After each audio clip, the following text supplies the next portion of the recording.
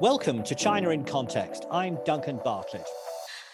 The Chinese Communist Party used the 20th Party Congress meeting, which was recently held in Beijing, to give Xi Jinping an unprecedented third term in power.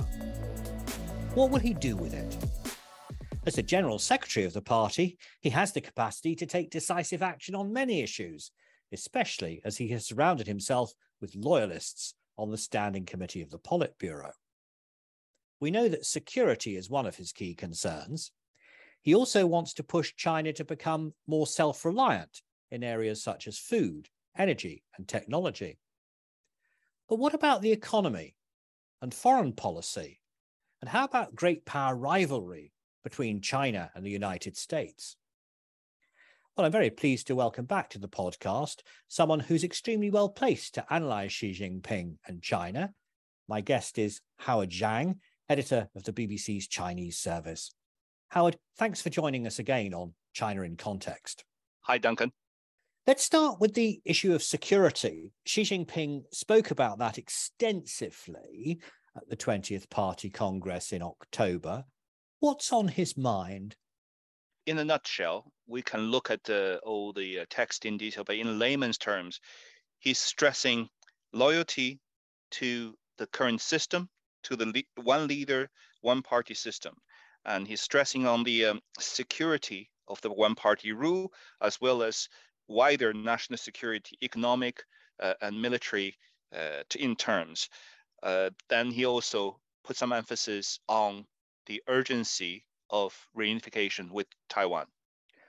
Taiwan. Well, I'm sure you know that the question that's most often put to journalists when it comes to Xi Jinping's continuation in office is he now going to order China to invade Taiwan? How do you go about answering that question when it's raised, for example, in the BBC newsroom?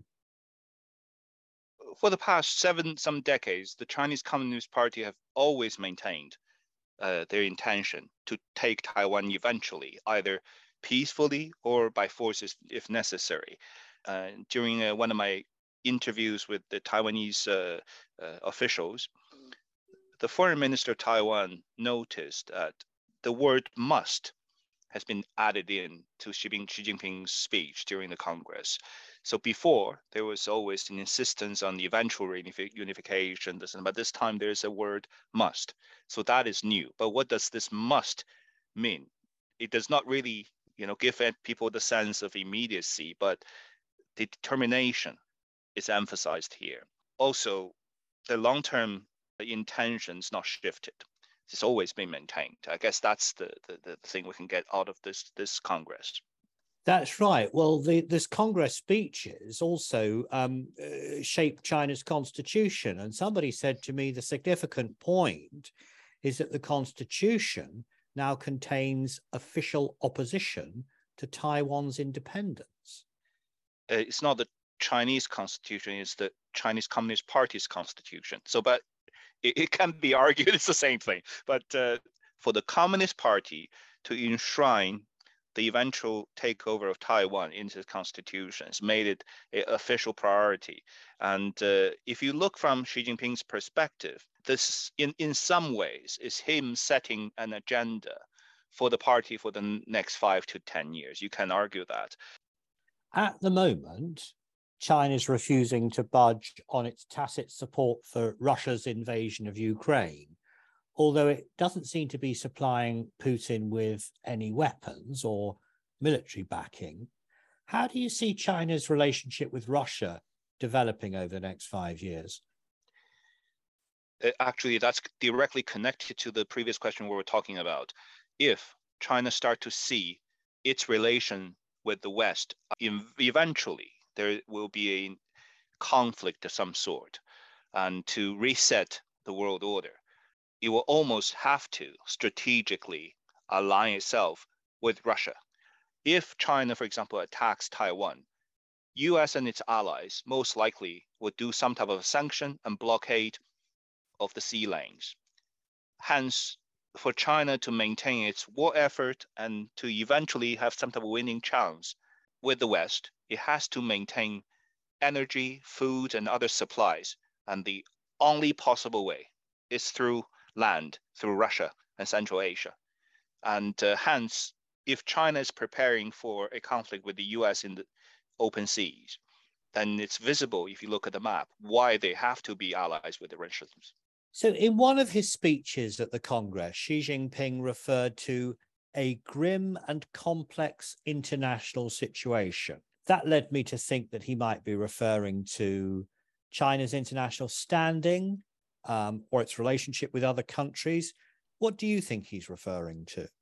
In his assessment, he's also said many times he reckons the world has come into an age where a great reset is happening, and once in a century window where powers are shifting, and their assessment based on what the communists call dialectic materialism, meaning hard-nosed calculation, power calculation. They feel China, possibly combined with Russia, are on the winning side, or eventually have a better chance of winning than what they perceive as a completely bankrupt Western democracies. They feel the world is going through a reset and they have a better chance of getting to a better place in the new world order by ganging up and take on the current order setter, which is US and Europe. China's tech companies are about to face a very serious problem. The United States is trying to stop them obtaining semiconductors and other high-tech equipment from abroad. The US cites security concerns. Basically, it's worried that this gear is going to be used to manufacture lethal weapons or surveillance equipment, which could allow authoritarian states to control their citizens. It's been described as the chip choke. I quite like that headline. How's China responding to this so-called chip choke? Not very well if you just look at the current state of the Chinese industries, and lots of senior engineers and executives who hold foreign passports are leaving, and investments are leaving the industry. The Chinese can only hold on to some of the lower end of the chip industry. And the long-term implications of this, we'll have to wait and see. But some do describe this as a, what they call the Achilles heel of the Chinese power. But China do have other potential hitbacks, such as limiting the export of rare earth, which enables lots of the high-tech things to be made, as well as, many countries from US to UK have pointed out they're using espionage, trying to take technology, steal technology from here. And also they could limit the sales of Western goods in China as using the market as a leverage. So all these are possibilities, but in the long run, it does not really look good in this crucial sector. I was talking to some experts of Taiwanese semiconductor industry in Taipei in the past few weeks, and some of them are saying you can only become successful in the semiconductor industry if you're open to the world, because it's a highly complex industry and different components, different machinery, different expertise are dotted all across the Western world.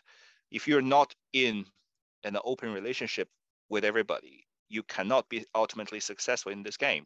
And if that's the case, then China is facing lots of difficulties in front, whatever they do. There's another crisis in China relating to the property market. Sales of new homes were down 30% in the first half of 2022 compared to last year. Does Xi Jinping have any plans to deal with the problems in the property sector? Because they're also in danger of causing a lot of trouble with the banks and throughout the economy, aren't they? I guess we can get some clues. We don't have any official policies yet, but we can get some clues of some of the methods they use to deal with previous sort of a housing bubble, smaller bubbles in different areas. Everyone knows China's got way more property per capita than the actual demand can be there. Most people used properties as a place to park their cash and to speculate, because for a long time during the boom years, property is one of the quicker ways of making money for both officials and normal citizens alike. And during one of the burst bubbles in northern China, in the mining areas, what they did was essentially freeze the market, because it's a one-party country, and the party also controls all the banks and all the property development eventually. So what they did was order a stop to all the development, a stop of the sales, and also stop the banks from claiming back any mortgages.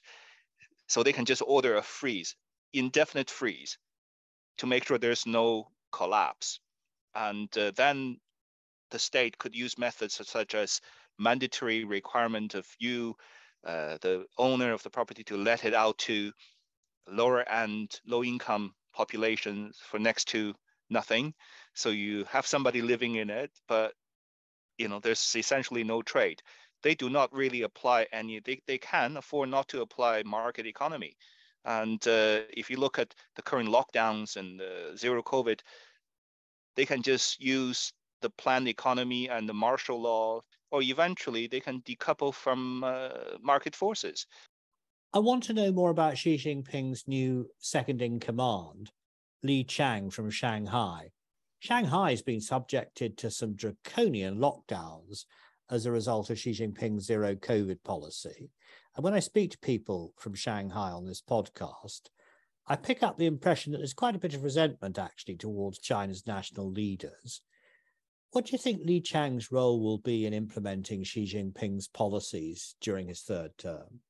I did actually talk to quite a few people, both in the industry side as well as on city kind of management side. Of most of them, I totally agree, hold strong resentment of his policies, and many think unnecessary policies in Shanghai to lock down 20-some million people for so long.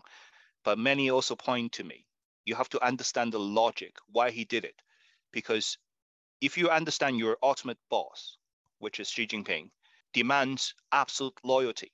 So when he said he wants you to lock down, you should just do it. And he displayed 100% loyalty to Xi Jinping at the cost of millions of people's living standards and sometimes even livelihood and health and everything else. So he showed his ruthless side to the people, but he also displayed absolute loyalty to his boss. Hence, even his promotion to the prime minister was surprising to many China insiders. They were shocked to see somebody without previously served even in the central government at any level to now be granted the number 2 position in the country. And many see that as a reward for his absolute adherence to Xi Jinping's orders. That's what I gather, and whether there's more reason for his promotion, I don't know. But for most experts I talk to, that's the main thing, is for his loyalty.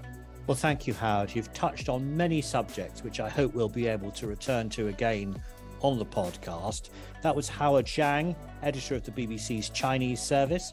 This podcast is made by the SOAS China Institute, and you can find out more about our courses and research on the website soas.ac.uk. But for now, that's all from us here on the China in Context podcast team.